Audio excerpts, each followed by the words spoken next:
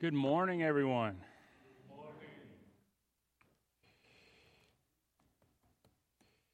So today, of course, is Christ the King Day. So if you haven't been able to tell by all the music, it is the final day in the church calendar. So it's the final day of the church year. And then next Sunday, we'll pick up with the first day of the church year. A lot of people are surprised that it's not January 1st. The church actually didn't care about January 1st. We didn't celebrate, like different countries have different New Year's days. So the church has their own New Year's Day. So we pick up with Advent, and Advent will explain next year. Next year, actually. Advent will explain next year. And that is the primary focus of Advent is the coming of the King. This day is Christ the King.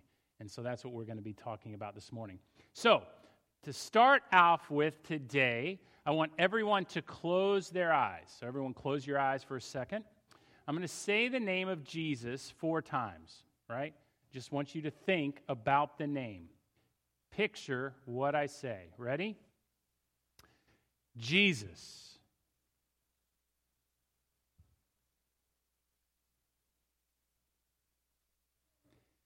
Jesus.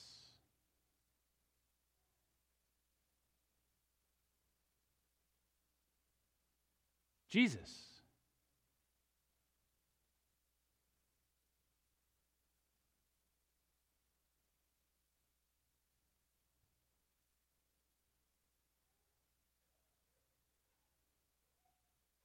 Jesus.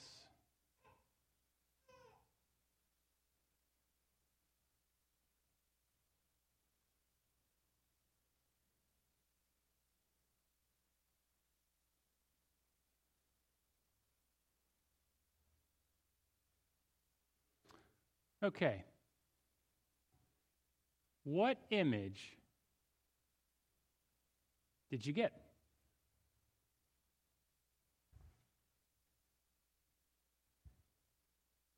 You can answer.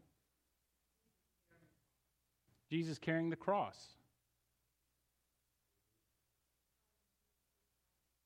Jesus preaching where?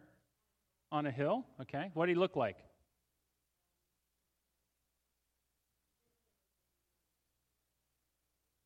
He looked like what?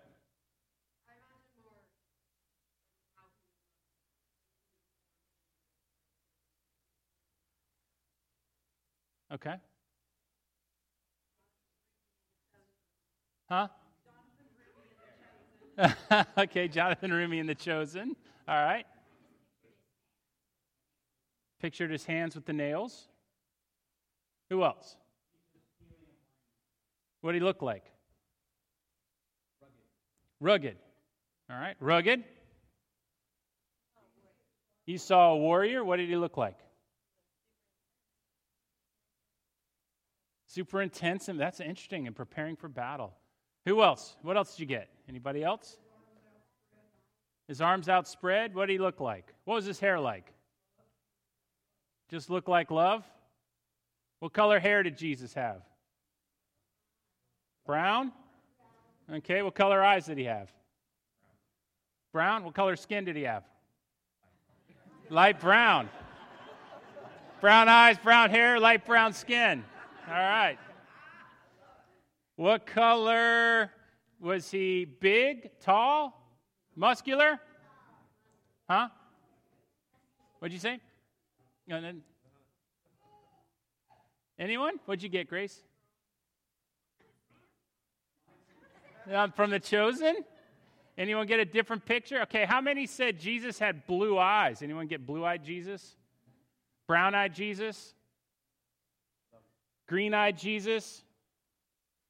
How many got a brown-skinned Jesus? Black Jesus? White Jesus? All right. How many got like a hippie Jesus? All right. How many got a warrior Jesus?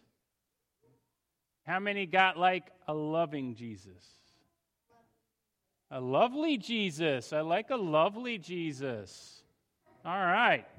Interesting. I want you to keep all those pictures in your mind. And most of us have a particular view of Jesus that we get from Sunday school or the art which we see in churches, right? I went to Europe and I saw all this wonderful art. I saw all these cathedrals. I love going into cathedrals because you see cathedrals from different eras of the church, the ancient church, the modern church, all different churches. If you've grown up in modern American or non-denominational or more modern denominational Protestant churches, you probably have an understanding of Jesus as a friend. He's your best friend motif. That's very common, especially in modern churches. If you grew up in a liberal denomination, you have kind of a loving, long-haired hippie Jesus, right? That's kind of what you had. Maybe like peace and love, dude. Something like that. But what would I surprise you if I said that all of these images of Jesus aren't Jesus as he is now? This isn't the Jesus of Scripture. At least, not the New Testament epistles and Revelation. You see, a lot of us have a picture of Jesus as he is in the Gospels, but that's not Jesus post-resurrection or pre-incarnation. Right? We have a select picture of Jesus, kind of an image in our own minds. Now, the picture that the Apostle Paul paints in Colossians is a very different picture, and that's the passage that we're going to look at this morning. So if you have your Bibles, or you can look on the screen, but if you have your Bibles, open it to Colossians. Colossians has 4 chapters. If you look at them, it's a tightly written epistle, very tightly written epistle. That's why I like to memorize Colossians. There are a lot of fellow seminarians that memorize the book of Romans. Romans is a very long book, really long to memorize. I see no reason why you should memorize all of that when you could just memorize Colossians. That's what I thought. A lot shorter, right? 3 chapters. Now, I always encourage you to memorize passages in chunks. A lot of people like a verse here, a verse there, a verse there. Why do that? Because it's out of context. When you can memorize a big chunk in context and impress everybody. But also, you know a lot of Scripture, and you'll learn a lot of theology that way, all right?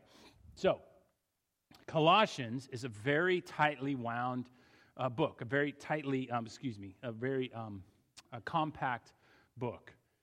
It's very valuable to memorize. Now, it's not like Philemon or Timothy.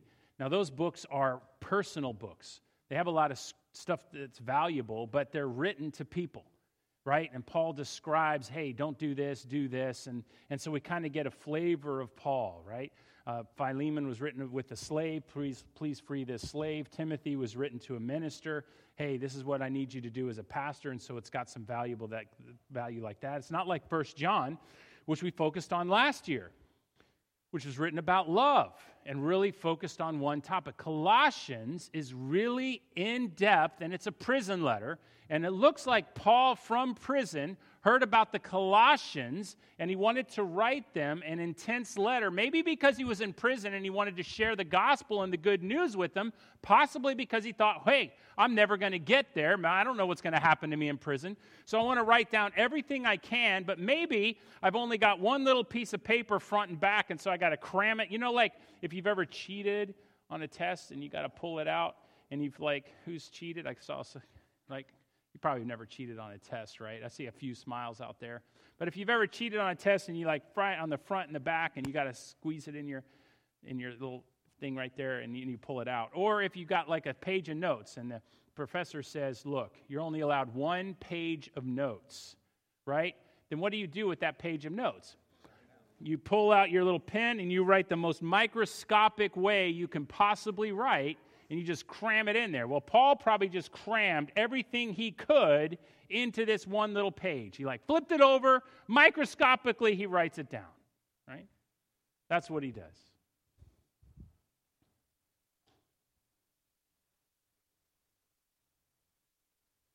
Whatever the reason, Colossians ends up being a very dense, very deep letter.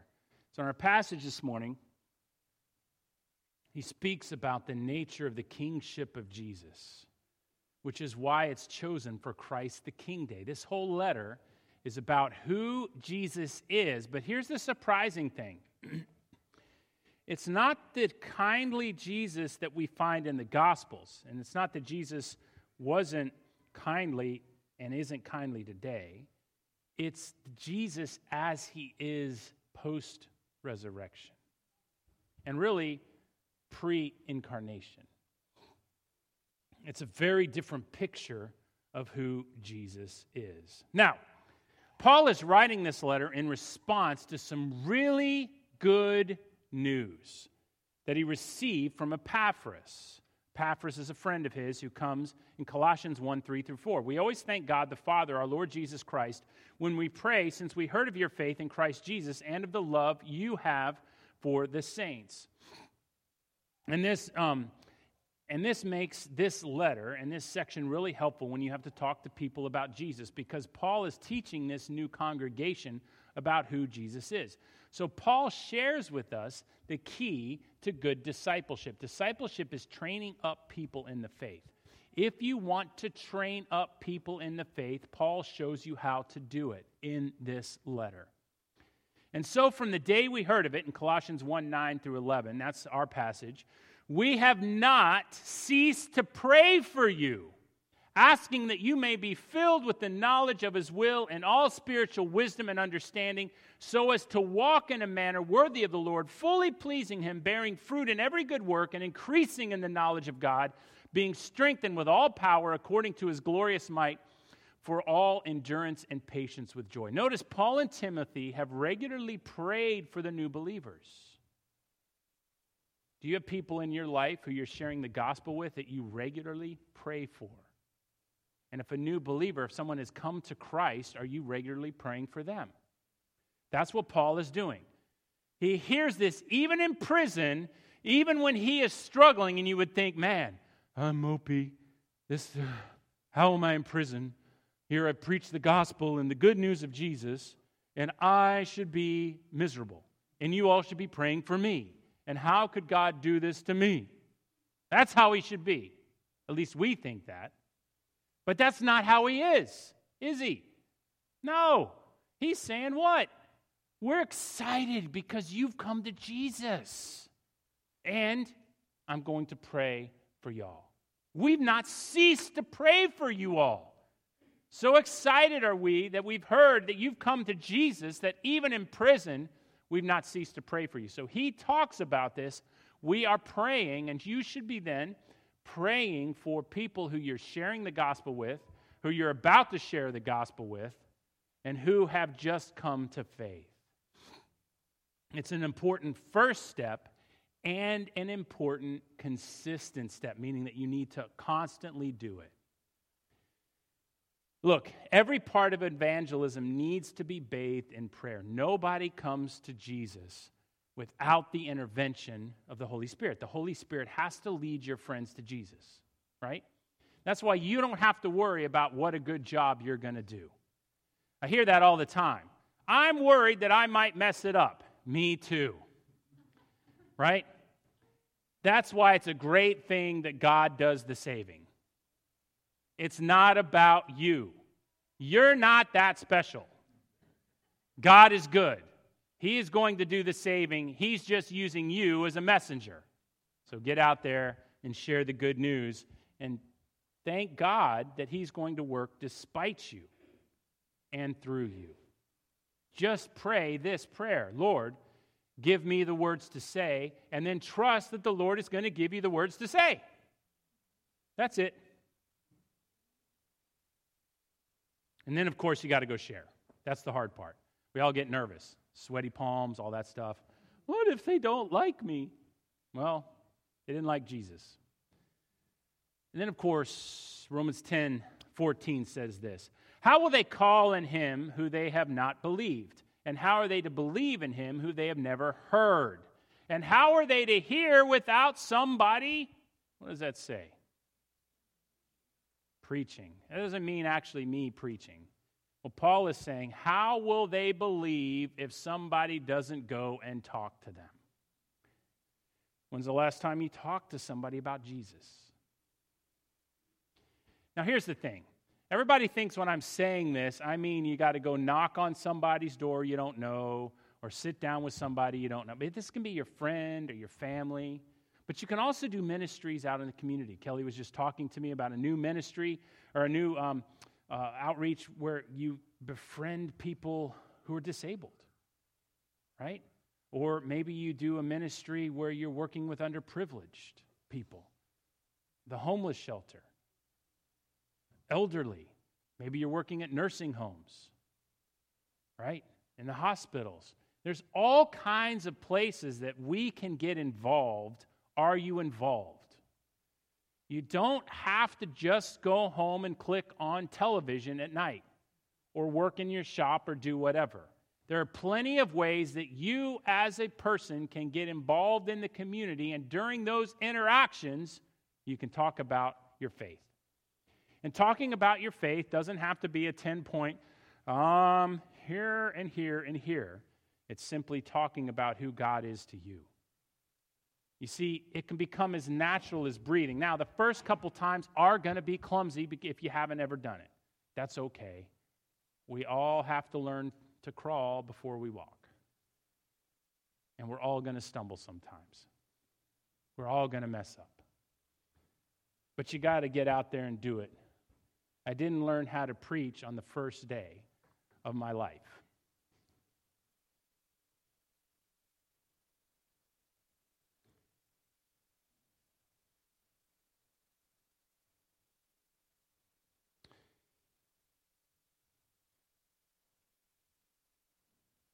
Colossians 1:12-14.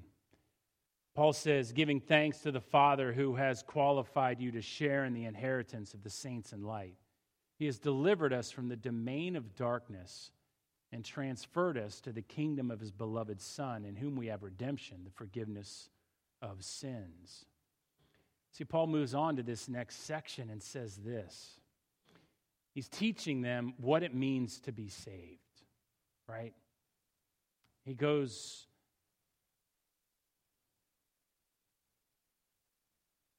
this is what happens when you've come to Jesus.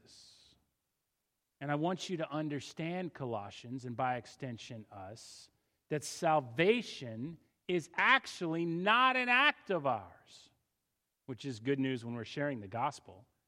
But also, he begins to explain this. Now, new Christians don't actually need to know that this is the case. This is something later on. This is like Christianity 201. But it does help us, especially when we're sharing our faith. From our perspective, and from a new believer's perspective, we make a choice and we choose Jesus. And this is the case. And how this is all going to work together is a mystery. But nobody comes to God without being called and without being chosen. Right? Paul tells us the glorious news of how this actually happens. God the Father is very involved in our salvation. It is the Father who qualifies us to share in the salvation of Jesus Christ. How? It's a mystery. But here's what Ephesians says, 1:3-6. Blessed be the God and Father of our Lord Jesus Christ, who has blessed us in Christ in every spiritual blessing in the heavenly places, even as he chose us in him before the foundation of the world, that we should be holy and blameless before him. In love, he predestined us for adoption as sons, or to himself as sons, through Jesus Christ, according to the purpose of his will, to the praise of his glorious grace, with which he has blessed us in the beloved. Now, this is a super deep passage on its own, and I'm preaching Colossians, so I'm not going to go into this. I just want to point out two parts. The Father chose us, and we are predestined before the foundation of the world. Now, how does this work? Well, it specifically works this way. As all theologians will say. They'll be highfalutin. They'll write lots of books. They'll explain it in this fashion. They'll say this, they'll say that, they'll say this. And at the end of the day, they're all blowing smoke, which is a fancy way, children, of saying they don't know, they're just making it up. Because, last I checked, they're not God. I'm not God. I can't actually tell you how God chose us before the foundation of the world, nor can anyone else. However, if I want to sell you books, I can write a long book trying to explain it like a lot of other theologians do. But as Anglicans, we simply say this: it's a mystery, and I'm comfortable with that. However, Scripture does say this: He chose us. That makes a lot of people uncomfortable, but it does say that. Not unfair. I don't care. He chose us. He predestined. He also says that. I don't like that word. I don't care. That's what it says. But he doesn't say how. It's a mystery. And I'm comfortable with that. Some people aren't. But I'm not God. I can't explain these things. And if God were to try to explain it to me, well, he kind of does, but it's like him getting down and explaining to a 2-year-old when he's explaining to us. It's like trying to explain to a 2-year-old all the complex conversations that mommy and daddy are having, right? Or like Trung when he sits and he gets down on one knee and says, Jeff, this is how a radar system works. Blah, blah, blah, blah, blah, blah, blah. And at the end, then Trung gets frustrated and just says, it's magic! It's magic! And I'm like, it is magic. It is magic.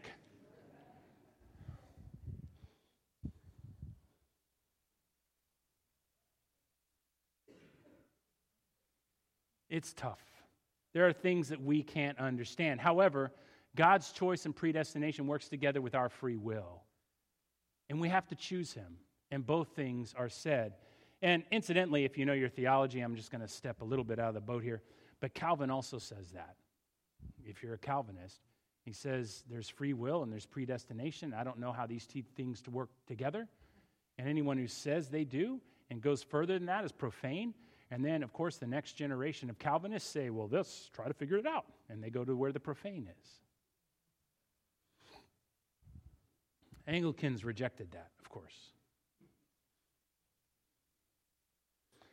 So the Father qualifies us, which means he chose us. And when a person comes to Jesus, then, Paul goes on and says this: we are transferred from the kingdom of darkness into the kingdom of Jesus. And when we get transferred into the kingdom of Jesus, this is transformational for you and for me as a new believer. So here's the thing. For so many of us, we grew up in this faith. This is one of the reasons that we're reluctant to share our faith, right?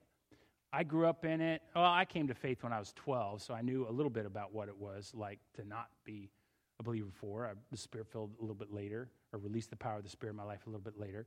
But I knew what it was like a little bit before. But a lot of us grew up in the faith, and we don't know what it was like before we were a Christian, and so we're kind of reluctant to share our faith with others. But some of us came to Christ later in life, and so we understand what it was like to not be a believer and then to be a believer. So we understand what it was like to be in the kingdom of darkness and then to be out of the kingdom of darkness. And so what the imagery here really is, think of it this way, is I was a tree planted, and I use this a lot, in the kingdom of darkness where my roots were drawing on sin, right? And so if you were to eat my fruit and eat an apple, it would be poisonous and sinful, right? You would know me by my fruits, as James says. But when you come to Christ, you are transplanted and run over here, and you are dropped into godly, holy soil, and you begin drawing upon that, and now when you pluck your fruits and eat, it should be holy and non-toxic. Now, here's the thing. We are all still sinners, and so we shoot a root back over here. I love my lust, or I love my anger, or I love my bitterness, or whatever your sin is. We all have them. Gossip or whatever. And so if we get the fruit and we eat it, oh, this is very nice, and we get to this one part, oh, poison. But in general, we jump from here to here, and the people who have lived in this and then are transplanted over here, they understand the radical change that has come. And so they tend to be really excited about sharing the good news of Jesus. But if you've grown up here your whole life, it's not such a big deal to you. And so you get a little bit afraid. What if they don't like me? This is a very difficult place to be. And so we don't want to share the gospel.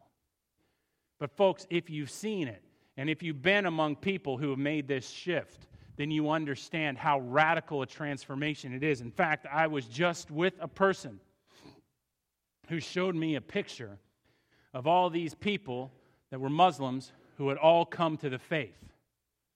It was a really cool picture. Here's the thing he said, though. This person, after this picture, 2 days later, his entire family was murdered because he came to Jesus. This person was killed because they came to Jesus. This person was thrown in prison. The whole thing, all of them had significantly lost somebody, and yet they are still sharing Jesus with others. Why? How radical a transformation must have happened for that to have taken place? What was it about coming to faith and jumping from this to this that cost them everything, and yet they would still be sharing Jesus? There's something about Christ our King.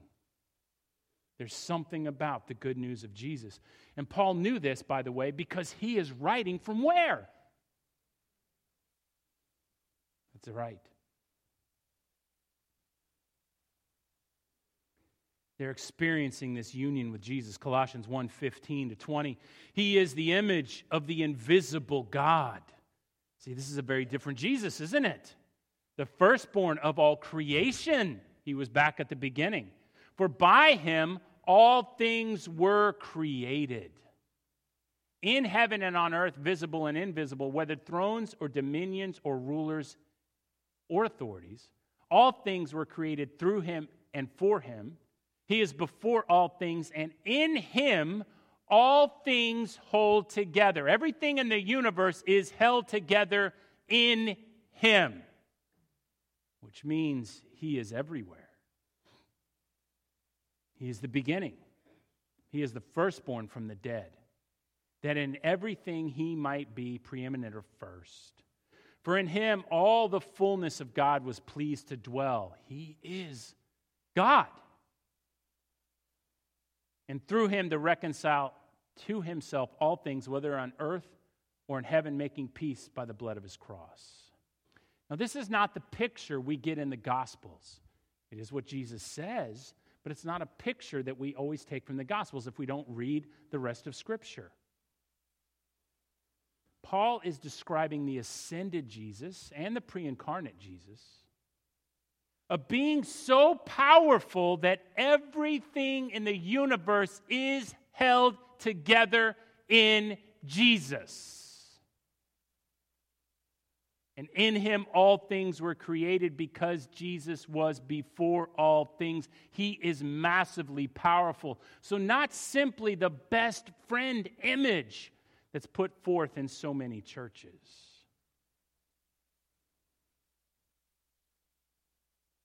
He's the firstborn and conqueror of death, so that we too can conquer death. He's the head of the church, of which, if we come to him, we are all part. Whether we are on earth or in heaven, we are all part of him. And Jesus is king because all things were created through him and for him. We are held together in him. He is king because all of the fullness of the Father indwells him, and because he fulfilled the will of the Father and conquered sin and death. So the Father made him the head or king of the church. He left as the Lamb, but he will return as the Lion of Judah and conquer all. And then at the end, once everything has been subdued, Jesus, our King, will come before the Father and hand it over.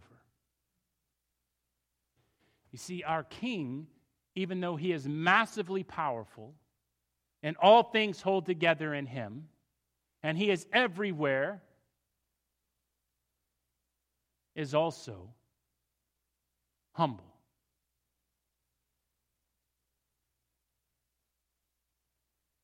This is the gospel that we share.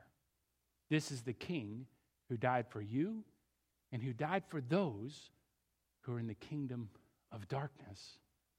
And he wishes to bring them to the kingdom of light. But how can he do that unless we share the good news of Jesus with them? All hail King Jesus, Christ the King.